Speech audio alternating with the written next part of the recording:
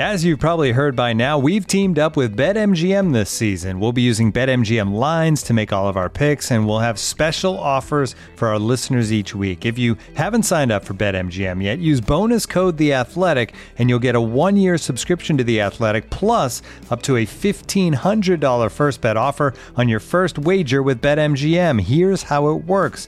Download the BetMGM app and sign up using bonus code The Athletic. Make your first deposit of at least $10. Place your first bet on any game and claim your voucher for a 1-year subscription to The Athletic. See BetMGM.com for terms. U.S. promotional offers not available in D.C., Mississippi, New York, Nevada, Ontario, or Puerto Rico. Gambling problem? Call 1-800-GAMBLER. Available in the U.S. Call 877-8-HOPE-NY or text HOPE-NY 467-369 in New York. Call 1-800-NEXT-STEP in Arizona. 1-800-327-5050 in Massachusetts. 1-800-BETS-OFF in Iowa. 1-800-270-7117 for confidential help in Michigan. 1-800-981-0023 in Puerto Rico. First bet offer for new customers only in partnership with Kansas Crossing Casino and Hotel. Don't forget, if you haven't signed up for BetMGM yet, use bonus code The Athletic, and you'll get a 1-year subscription to The Athletic, plus up to a $1,500 first bet offer on your first wager. The Athletic.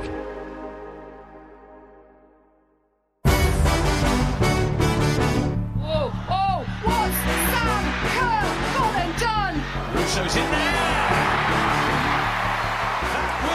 For Manchester United, Beckmead steadied herself and scored a stunning goal. It's in!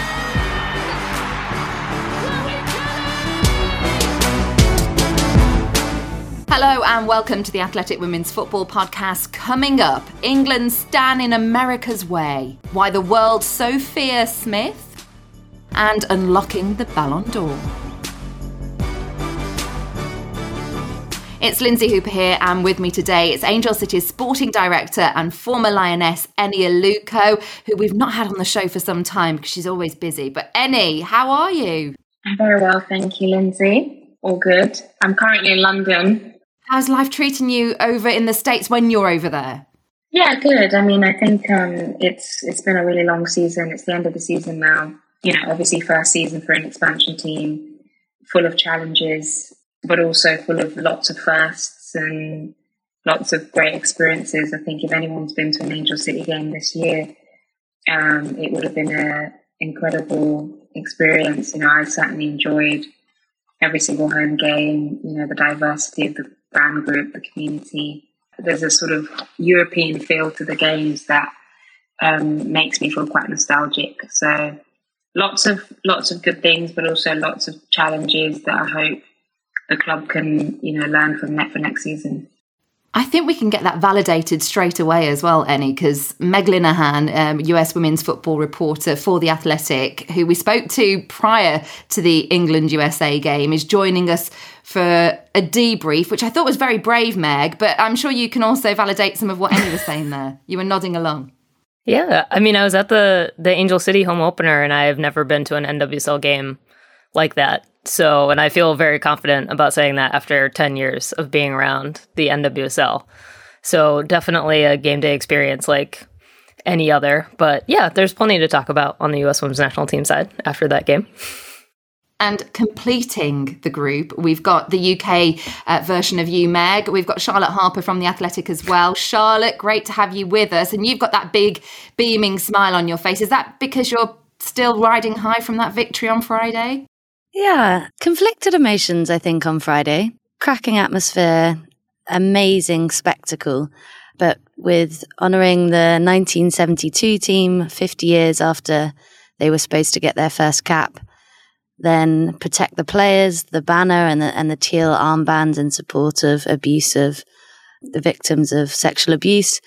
And then, you know, the minute silence for the people who died in Indonesia. Like, I was crying before the kickoff. I was kind of overwhelmed with emotion and I spoke to Meg about this handling, especially with the Yates report, this, you know, the show and the spectacle that we saw on Friday night and these supreme athletes on the field juxtaposed with, you know, the report coming out, which just showed that there is not a safe working environment for these athletes to perform in. So for me, it was very conflicted on Friday night, and everybody said, like, did you enjoy the game? Oh, it must have been amazing. And it was.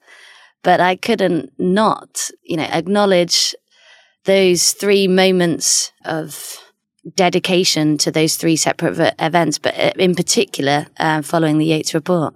Yeah, and that was a moment of solidarity, Meg, just before kickoff. There were a littering as well of USA fans around Wembley Stadium. They weren't all in one section. I know just in front of where I was sat, we were all at the game at Wembley on Friday, and we will have seen sections of supporters, and it was just intense concentration and focus on a pre-match routine that I've never seen before, because usually everyone just sort of filters into the stadium as the game kicks off. But there was a lot of respect for those moments.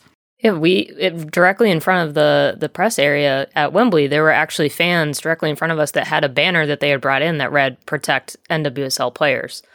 So I do think that Friday night can't be divorced from the context of the week and even the year leading into this moment. And that's what I wrote about after the game, of just trying to hold all of these emotions, both the joy, right, which the U.S. women's national team players talked about, of trying to find joy in these moments, while also knowing that there is this much wider conversation that is going on, not just about the NWSL, but about the global game, about the youth game, all of these different levels. So it was, I think, both a happy moment and a heavy moment, to Charlotte's point, and trying to get through the emotion of that. I almost had my own personal emotions in that, and I was just like, you got to time out, because we do have a game to watch and get through. But I do think that it's really hard, at least on the U.S. point of view, to talk about this game without putting it in the context of everything that had happened over the last week, especially. We should absolutely point you in the direction of the Athletic website as well. If you want to find out more about the Yates report and all of the background to it, which Meg started uncovering a year ago, it's all on the website and available for you to digest. Annie, you've been there. You've had to navigate difficult areas away from football, as well as having to just produce your top level on the pitch as well. Did you feel for the USA team on Friday? I think that we all need to kind of get to a point where these women can just play. They're shouldering so much. I mean, Charlotte, you're saying you're emotional just watching. These players are experiencing it. This is some of their teammates, their friends, owners, coaches that they've worked with before.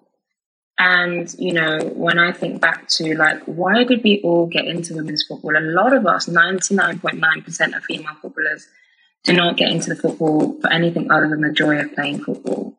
It's not for money. It's not for status or fame. I mean, it's becoming like that. But, so the fact that, they've had to deal with so much, some real heavy things like sexual abuse and the equal pay fight was a long fight, and it's just a lot. I mean, I admire these women so much, but Friday for me was this is what this should be about. An amazing stadium, 2 heavyweight teams, a game. And Megan Rapinoe did an interview before the game, and I had to kind of speak about the Yates report off the back of that. And she just seems so numb. She's just so used to doing a pre-match interview and talking about Yates report. And I was like, wait, this is not... She just seems so adept and accustomed to having to talk about issues that shouldn't belong on a football match. Do you know what I mean? And I think that's what made me sad, was these women have become so accustomed to having to deal with this. And she actually said, we've become so used to compartmentalizing. And, you say to me, I've been through the same, right? You kind of just block it out because you just want to play. Or you don't say anything. I mean, this, we're alluding to some of the things that, players have said. You don't say anything because you want to play, or you don't want to get traded, or... and so for me, all of it's just a much deeper issue about the environments in which women's football has typically been created do not allow women to really, truly express their truth. And when you express your truth, you're demonized for it. So, yeah, I mean, I think that, the players shouldn't be so great at articulating trauma, but unfortunately they are. And I think that's really sad. We've only just got to the point as well, Eni, where I would say that we started to talk about matters on the pitch prior to this a bit more. You know, I think we had such a successful Euro campaign. This was billed as the European champions versus the world champions. We will get on to that. But, you know, it was really, really important that we do these women justice as athletes as well and talk about what they've done on the pitch. And that's what we're going to do next. So 76,893 at Wembley Stadium. And what an exciting match those fans were treated to. Well, Georgia Stanway from the spot to restore England's advantage, facing the penalty-saving experts. No problem though for Georgia Stanway. The latest landmark from the Lionesses. They've overcome the number one ranked side in the world. The world champions have been beaten in this prestigious friendly. After the USA's Sophia Smith cancelled out Lauren Hemp's early goal, it was a Georgia Stanway VAR penalty that won it for England. All the goals were scored in 33 minutes, but the drama played out right until the very end. I must admit, I'm one of those people that I put my hands up. Sometimes VAR, I'm like, oh, I'm not sure. But I loved it on Friday. Who loved the VAR on Friday? Meg, I'm not so sure that you will be putting your hand up. England. Yeah, England, I mean, I think that two of the decisions were right, and then the offside call is what's been really, really annoying to USA fans. But I do think, you know, two of the three, and I will say, even the players, like, I think that they were annoyed by it, but I will say it's not the worst thing that we've ever seen for the U.S. women's national team, because there was a disallowed goal right before the Tokyo Olympics from Kristen Press that was honestly one of the most beautiful goals I've ever seen in person, that was whistled off by accident completely. So, like, in terms of the power rankings of, like, dumb things for U.S. fans to be, like, legitimately mad about, it is number 2 on the power rankings. So, okay. Yeah. It was a beautifully crafted goal, Meg. And I have to admit, I was completely the other side of the stadium, Eni. I don't know where your ITV position was, but I was completely the other side. And I thought, that's onside. It was so far away. But I just thought it was a really well-worked move. It was onside. I mean, we have the benefit in the TV studio of multiple angles and actually seeing the VAR angle. And at no angle was it offside. Like, it was a very good goal, which, and Ian Wright said it in the studio, it was like, well, the whole point of VAR is to call out things that are, like, really obvious, not the marginal things where it's like, we can't see the offside. Like, we literally couldn't see how it could be offside. And as you said, it was such a great goal, great one fight from Sophia Smith, great first-time ball from Trinity Rodman, little back heel from Megan Rapinoe. Like, that front three, I really enjoyed watching them, particularly in the first half. I thought Sophia Smith was excellent, and it was a legitimate goal. And I mean, I think England got a bit lucky. I'm not complaining, but I can see why US fans would be really frustrated, because it wasn't offside. It just wasn't offside. We knew going into this that both teams had injuries to deal with. They didn't have the full personnel available that we would expect, coming in at different points of the season as well. I mean, both you, Eni, and Meg, you know that you're coming to the end of your campaign. And we were talking about this, Charlotte, that, you know, the Lionesses, really all of those that have gone back to club level are only just getting started at club level. So it was an interesting time for them to meet. Did you think it was a game that was as close or as representative as what it could be if these two meet again at the World Cup? 10 months away. A lot can happen in 10 months. It'll be really interesting to see where this US team is at come the new year. I know Meg will come on to speak about the number of injuries that they have and the number of players that are missing. And, you know, we've said it before, England were without captain Leah Williamson and their number 9, Alessia Russo. However, for England, it's another step in the right direction. Speaking to Millie Bright after the game, she said, you know, that mental switch, that barrier that they've overcome wasn't after the US game. It was during the Euros, having beaten Spain, Sweden, and Germany. And it was really interesting listening to Georgia Stanway as well about that mental shift. And I don't know if you've seen the clip of Venus Williams and the reporter who's asking her, why are you so confident? Like, where is this belief coming from? And I felt a bit like that of like, where has this mentality shift come from? How have you developed that mindset? And the England team, just speaking to them, are so unwavering. They're unshakable. There is no sense of doubt. It's not arrogance. It's not swagger. It's just, this is us. This is how we play. And we've taken the game to the US. And that's what really struck me. Those clips that you're talking about, we've got some of those, in particular the Millie Bright and Georgia Stanway. So let's hear it from the horse's mouth. Rachel, congratulations. What does this mean for England, this win? We always want to win, obviously. Undefeated again still under Serena. It's massive for us. We always want to win. And the US are a great side, we know that. World champions for a reason. So it was a good test for us because obviously we've only just faced European sides recently. Big test for us, but a massive win. I understand we're not going to get carried away. It's one game. World Cup is 10 months away. But the last time we beat the US is 2017. Yeah. You've had a lot of defeats or draws against them. Is this a real psychological of we've made that mark again, overcome that barrier? Yeah, I think you could say, but I think coming into this game we weren't in a weak stage mentally. I think we were in a really strong position mentally and physically coming into this game, and obviously off the back of our success and the point which we're at as a team is really good on and off the pitch. So yeah, I don't think we came into this game with a weak mentality. I think we were confident in our game plan and what we could execute out there. So I think, to be honest, we'd already overcome that barrier before this game, which is really, really nice for the group. So it was nice that we could go out there and enjoy it. And just going back, when did you think you did overcome that then? Probably the summer. I think everything in the summer and improving to ourselves the level that we can play at, the football that we can play, and winning a major trophy. It's you kind of on equal grounds almost. So yeah, two top teams coming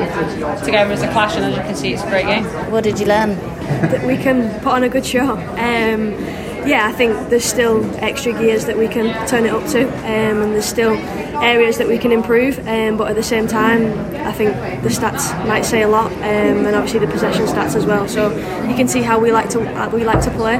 There was moments in that game that were challenging for us, especially when we're trying to build up and trying to play out from the back. They obviously went man for man, which caused us some problems, so we've got something to work on, something to obviously take back to the training pitch and find solutions.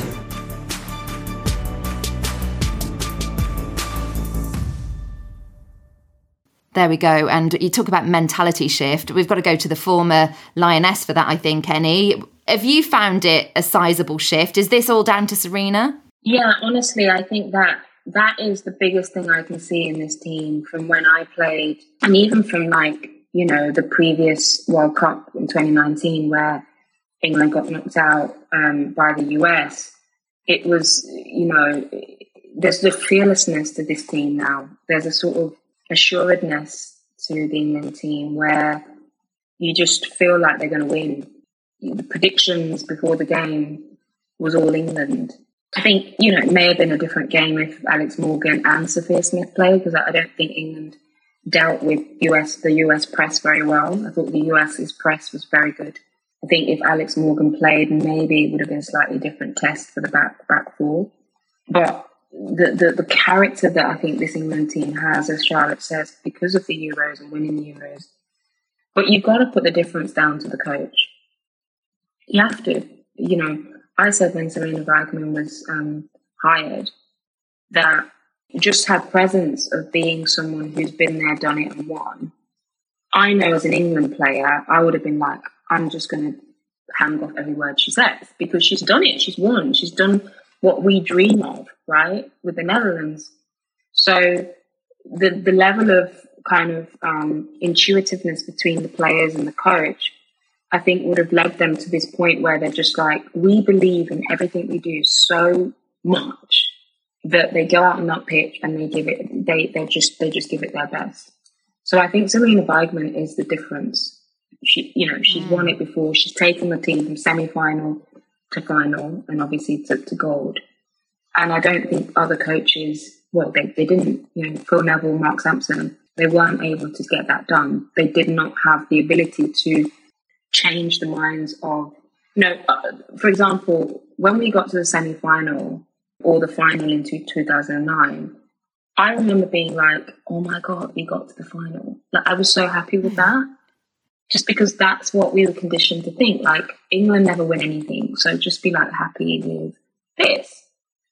Whereas you can see in the players, like, nothing but winning was ever going to be satisfactory. And I think that's a real mentality shift. And this is a characteristic that we're so used to seeing with the US team, that unshiftable winning mentality.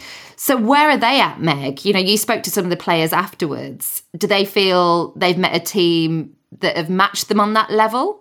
I don't even know if that was really a part of the conversation, because I think this little away tour was scheduled with such a different intent than what it's actually turned into, right? Where now we have the report, the Spain game is going to be a very different match than what was intended, right?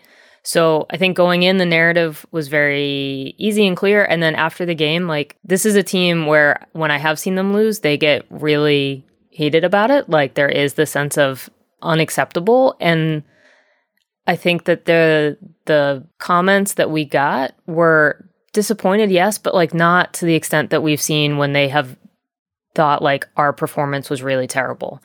So again, I made this point last week too of the team is in a different space in terms of preparation for the World Cup. They just are. In terms of what the CONCACAF W Championship gave them for preparation is very different, obviously, than Euros. And to be fair, club seasons are in different points.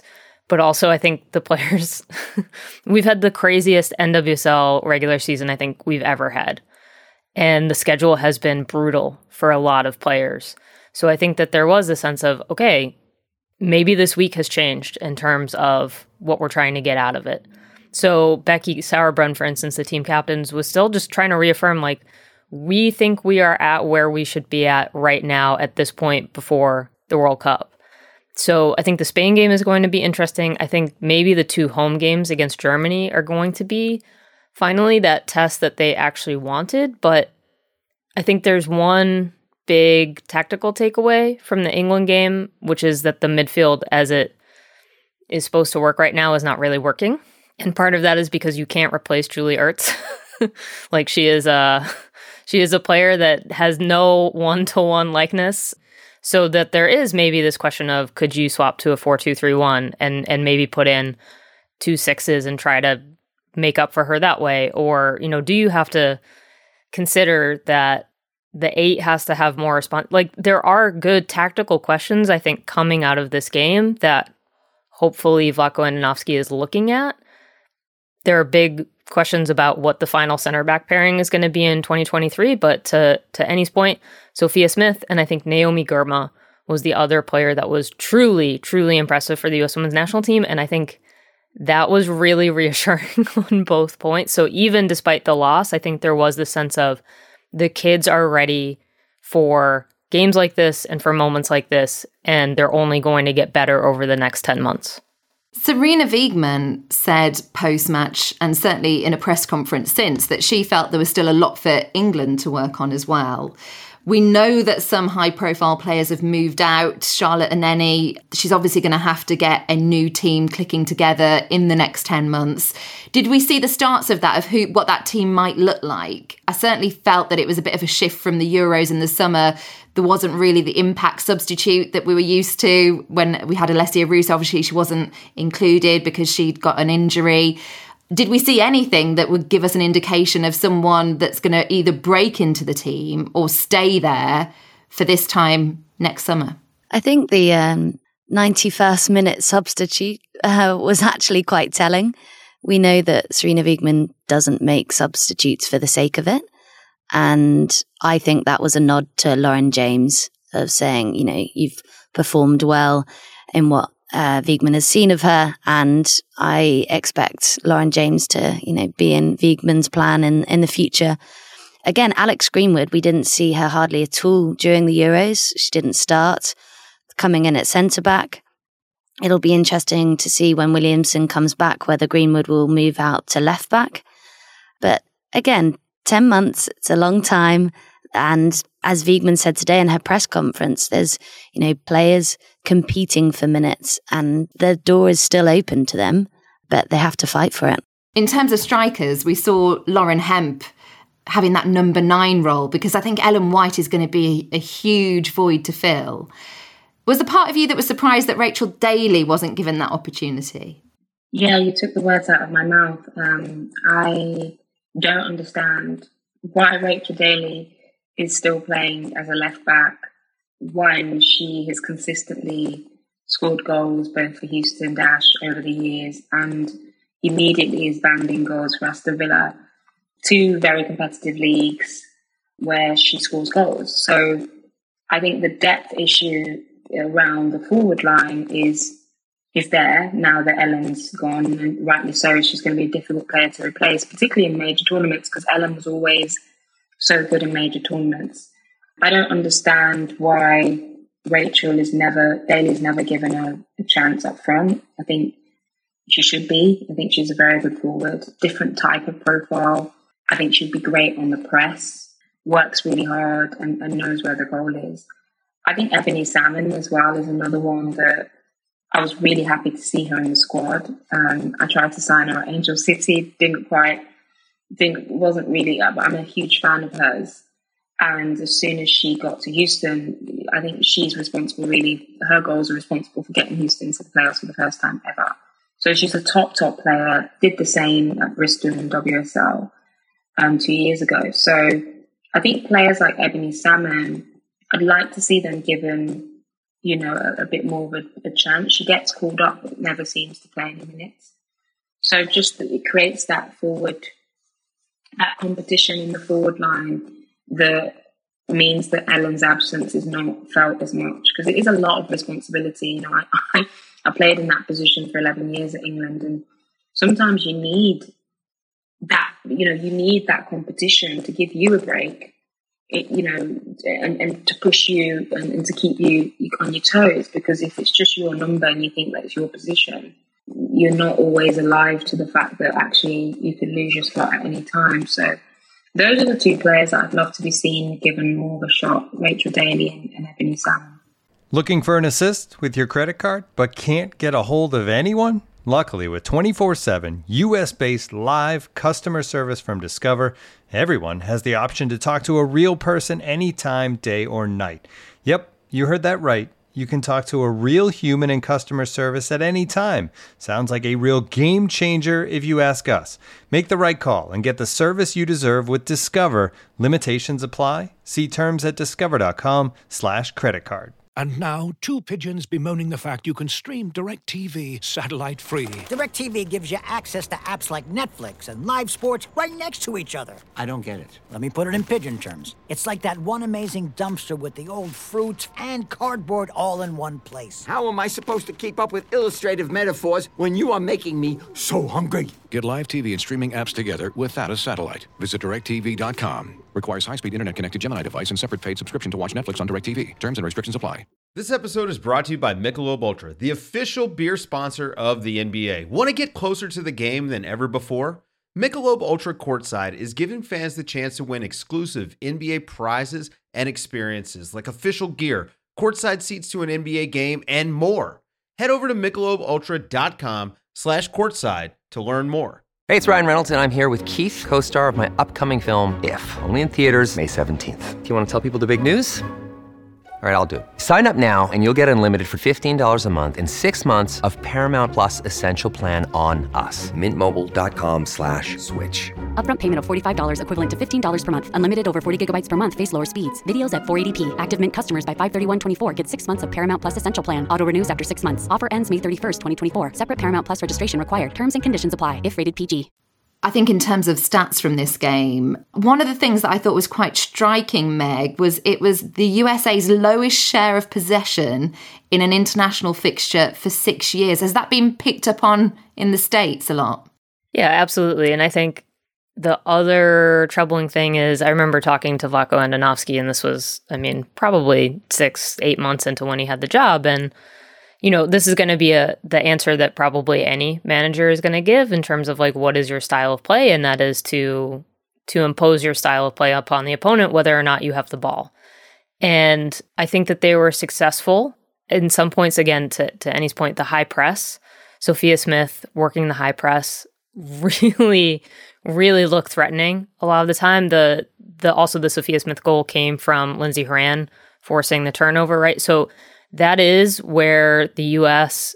and the fitness of the U.S., I think, still really works in terms of being able to just go all in on a high press for a significant chunk of the game. But in terms of, again, I think it just kind of boils back down to the midfield not feeling super connected. And, Rose Lavelle got lost, I think, for a few chunks of the game. Andy Sullivan felt like she was on an island for really pretty much, I think, the entire game.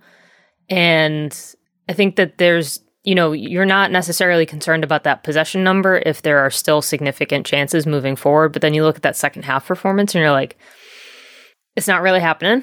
It's not really happening for them. And that's where I think the concern is. But again, that's where I think it is instructive to have a game like this. Vlatko Andonovski, again, before the game said, no one's going to remember if we lose this game, but then go on to win the World Cup, which I do fundamentally disagree with. But I don't think that the 2019 World Cup performance happens without that loss to France in France. And this was not as dramatic a loss. It was, I think, still a fairly close, good game, right? It wasn't like the U.S. was going over to France and then kind of getting like rudely smacked in the face, which is what happened in 2019. But these are the kinds of performances where you get numbers like that and then you have to pick apart why they happened. And the U.S. doesn't frequently get opportunities like that. And this is only going to, if they take advantage of it, make them better. Yeah, and USA's first defeat in 22 games. You imagine there's going to be a huge debrief on their part for that. England now unbeaten in 23 under Wiegman. But it was narrow. It was a VAR call away from being a draw, let's face it. So I'm sure that both teams will be going away and wondering where they can improve for the next 10 months to just take it on that extra level. One of the things that we spoke about were the 1972 tributes at the top. It was a moment where I made sure I rushed out to be in the stadium to see that happen. The caps given to these pioneers that played the very first England international 50 years ago.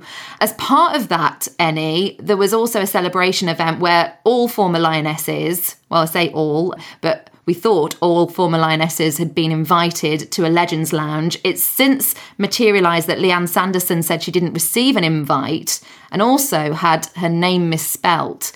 The FA have come out and apologised. They said that she was invited. Errors have happened and misjudgments that you've also been on social media and said they often happen more than once to the same people.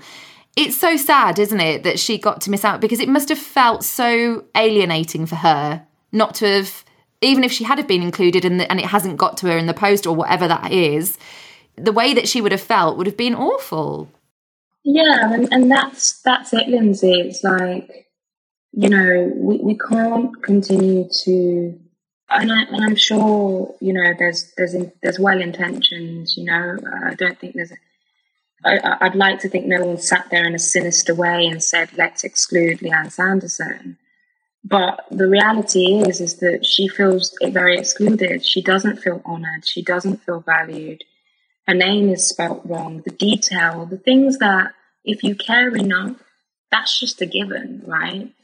And so we've just moved on from that. And I think if you are doing something like that, where you are celebrating all the women that have put on an England shirt from 1970s up until now, if you're going to do it properly, right? And include everyone. And, if Leanne didn't receive the email, make sure somebody, her agent or Leanne, has said, I can't come while I'm working.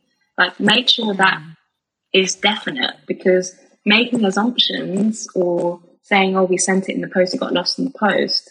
I mean, we've heard that old chestnut before, right? And the repercussions of that are that somebody feels excluded. And, I'm very passionate about inclusion and what that actually feels like. We talk about it a lot. We talk about diversity, inclusion, but like the real life opportunities to actually show that are Friday night. It's everybody from different backgrounds, from different generations who've played for England, feeling part of this one team. And I think that's just another missed opportunity for that inclusion piece, which is why I said these are the opportunities. See these as opportunities to really live out these values. So it was disappointing. It's not the first time for Leanne, unfortunately. You know, the FA forgot her 50th cap as well. So these are things where we have to address it. We have to acknowledge it. I recognise the FA apologised very quickly, which is good too. That's progress as well. But whoever's in charge of these events that really celebrate history, they have to do better. They just have to do better. There's no getting around it, because I think with social media as well, these things become big issues. And actually, if you just get it right, everyone just has a great night and celebrates the FA and celebrates their contribution, and everybody feels like it was a special night for them. Instead, it's a night where Leanne was so upset and it's become a conversation. And so I think we just need to do better with those things. I'm going to leave that there, but thank you very much, Eni, for saying that, because, yeah, you're right. It's not an oversight that we want to see happen ever again. Other World Cup contenders, Germany, they beat France 2-1 on Friday. That was thanks to 2 Alex Popp goals, and the Olympic champions Canada beat Australia 2-1. Meanwhile, USA's next opponents, who we already mentioned, Spain, drew 1-1 against Sweden, even without 15 of their players. This is the Athletic Women's Football Podcast, part of the Athletic Podcast Network. Coming up, England play the Czech Republic in a friendly on Tuesday. That's dedicated to the Let Girls Play campaign, trying to get every girl equal access to football. The Euro-winning side have just met Prime Minister Liz Truss on Monday. They're holding a meeting with Williamson and Wouben Moy about that open letter. Lucy Bronze could win her 100th cap in that game as well. How did you feel about them finally meeting the Prime Minister, Eni? It felt a little bit late on, seeing as the Euros were 31st of July when that trophy was lifted. And I think Liz Truss was probably too busy, right? She's only just been appointed, so couldn't fit the England team in their diary, I'm sure. Probably had better things to deal with, like, the cost of living crisis, But, yeah, I mean, it's great. It's great that the England team is recognised, by government and supported by government. And I thought what the England team did in terms of bringing out a very important issue around girls' accessibility to the sport, that's something where they can work in partnership with government to fix and provide a solution to. So hopefully it's not just a photo opportunity, it's actually the start of hopefully a relationship that Liz Truss can sort of really take seriously and take on board some of the things that really matter to the players. World Cup spots are up for grabs on Tuesday. We should move on to that as well. Wales could reach their first major tournament if Jess Fishlock produces another stunner against Switzerland. And Scotland need to overcome the Republic of Ireland. The winners will be ranked, and the top 2 automatically get a World Cup spot, but the third enters another playoff. After that, we're back into the WSL this weekend. Leaders Arsenal travel to Reading. Everton host holders Chelsea, and a second-place Man United welcome Brighton. Plus, can Aston Villa stay third as they host West Ham? Who will get their first win of the campaign as Man City play Leicester City? And how are newbies Liverpool going to fare when they travel to Spurs? Charlotte, in terms of key games here, which one are you pointing us in the direction of? Everton hosting Chelsea. I'm looking forward to that one, especially Brian Sorensen, the new Everton manager, coming up against Pernilla Harder. He coached her from a youth player upwards, and, her scanning, her touches on the ball, that was very driven by Brian when he really wanted to focus on the individual and getting the individual training up in his native country. So, yeah, eyes on that one for me. Eni, when the building blocks to Villa's success were being put in place, you were there. You were there as a sporting director. So is it no shock to you that they're currently third? I'm so proud, honestly. I'm so proud of what Villa are doing right now. That was the whole point, right? When I was hired by Christian Purslow, he said, keep us in the league so that we can build and become an established WSL club. And that's what's happened. You know, first season was about staying in the league, being, you know, we went into games against Chelsea, Arsenal, Man City, knowing we were going to lose. Like, literally knowing we were going to lose and having to keep the score down. So it was about beating the teams around us and then staying in the league so that they could build. And that's exactly what they've done. Carla Ward has built, you know, brought players in like Rachel Daly, and now they're beating Man City, you know. So I see the sort of progression that, you know, I started, you know, in coming in that season, which was such a tough season because it was the height of COVID. So I'm so proud to see where Villa is right now. I dropped Carla a text actually the other day and, you know, just said, like, this is what was meant to happen, right? Like, this is, you're doing exactly what the journey was meant to do. And, you know, I know at that club they're sort of quietly ambitious. You know, Villa will want to finish as high as possible and challenge. Great facilities for the players, you know, a really professional environment. So they've got everything they need to continue pushing. I think Rachel Daly, I was actually quite surprised when Rachel Daly signed for Villa, because Rachel Daly could sign for a big club. She could sign for a Man United or a Man City. But I think it was a measure of where Villa are that they could sign Rachel. And then obviously I think that's paid off really well so far. So really, really proud of what Villa are doing. I keep an eye on them all the time. We are going to look further ahead as well to Monday. As it's the Ballon d'Or, we are going to do buy one, bench one, sell one from the list on the Ballon d'Or, because sometimes these people that put these lists together, Annie, you know this, sometimes they get it very right, sometimes they get it wrong. So it's all a bit of fun. But you buy one is perhaps who you would vote for, who you give the Ballon d'Or to. Your bench one, maybe an impact sub, someone that's had a good season or could potentially maybe win it another year but isn't the one for this one. And sell one speaks for itself. They got it wrong, shouldn't be on the list. So here are the names: Selma Bakker, Aitana Bonmati, Millie Bright, Lucy Bronze, Kadidatu Diani, Christiane Endler, Ada Hegerberg, Marie-Antoinette Katoto, Sam Kerr, Katerina Macario, Beth Mead, Viv Miedemar. Alex Morgan, Lena Oberdorf, Asisat Oshawola, Alexandra Popp, Alexia Putellas, Wendy Renard, Trinity Rodman, and Fridolina Rolfo. Oh, wow, we got through the list. Well, I just about did. What do we think then in terms of big contenders? Who are you buying, Meg? I mean, I think the answer is probably still pretty clear in that Alexia has dominated awards, and I think there's no reason to think that this one would be any different. So you're going Alexia Putellas. 3 of these players on this list have done their ACL, by the way. Charlotte, yours? I'm going Aitana Bonmati. Annie? Oh, Charlotte, you took my name. You can go for the same one. I don't want to copy Meg and Charlotte. To be fair, Basha, I think, had an amazing Champions League final. She's a young player, you know, already playing at Lyon. I think she'd be a great sort of buy.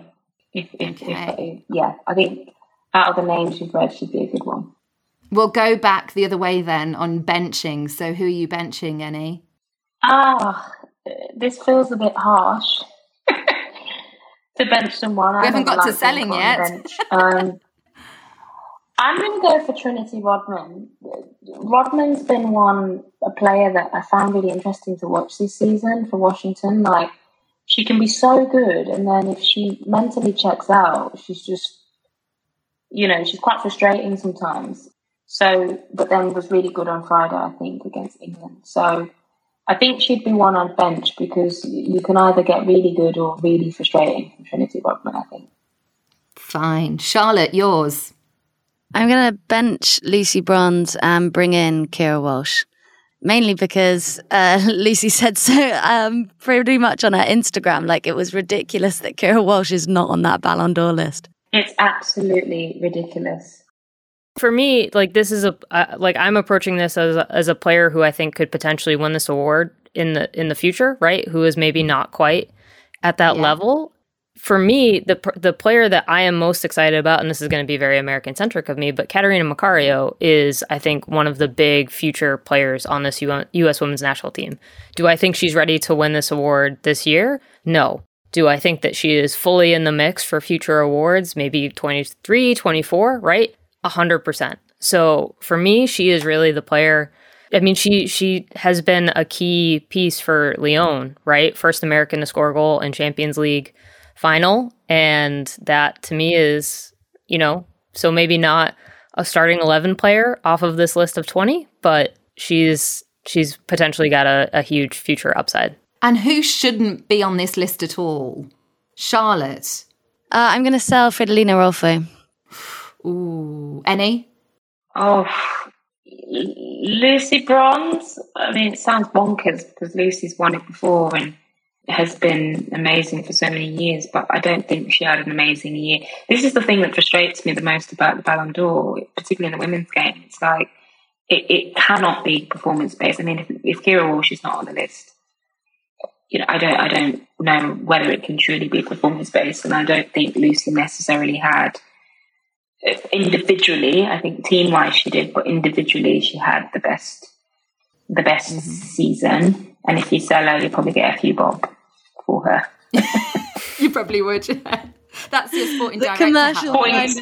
Sporting director talking here. Commercial sense. Yeah, bronze was my pick here as well for a lot of the same reasons, but also I think this award is really tough because part of the voting parameter is like an overall view of the career, which I think has made it a very strange award, especially on the women's side, because you do get that name recognition career factor. So it is this is not just a who had the best last year. And also, I mean, I think it would be really interesting. Obviously, Keira Walsh should be on this list, but again, as a person who watches NWSL, a person who I think should be up for like every single award ever is Debinha. Like Debinha is truly one of the best players I have ever watched in my life, and I don't understand why she does not get the recognition on the international stage that she deserves. Annie was fiercely nodding along as you said that. I love Debinha. Love her. I think the parameters have changed for this Ballon d'Or, so it's season-based only, whereas previously it was calendar year. And someone like Wendy Renard, for example, should have won Ballon d'Ors in the last 10 years. The problem is defenders don't get recognition. Mm-hmm. But Wendy Renard has won 8 Champions League titles. And, she has rarely got the praise that she deserves to stay at that top level time and time again, not only for her club, but her country. But it's very kind of controversial if she wins the Ballon d'Or because, yes, she won the Champions League again and France made the semis, but did she have an outstanding performance from an individual basis?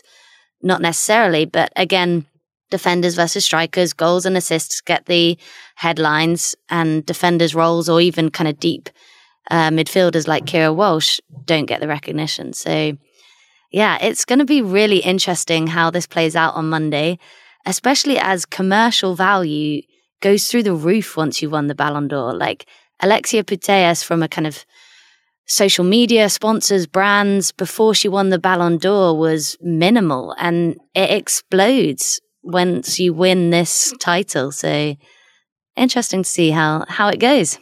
I can't wait to see how all of that does progress on the night. That is all we've got time for this week's Athletic Women's Football podcast. Thank you to Annie, Meg and Charlotte. Thank you at home as well for listening. Keep spreading the word. Get in touch as well if there's anything burning that you want to get off your chest. Goodbye for now.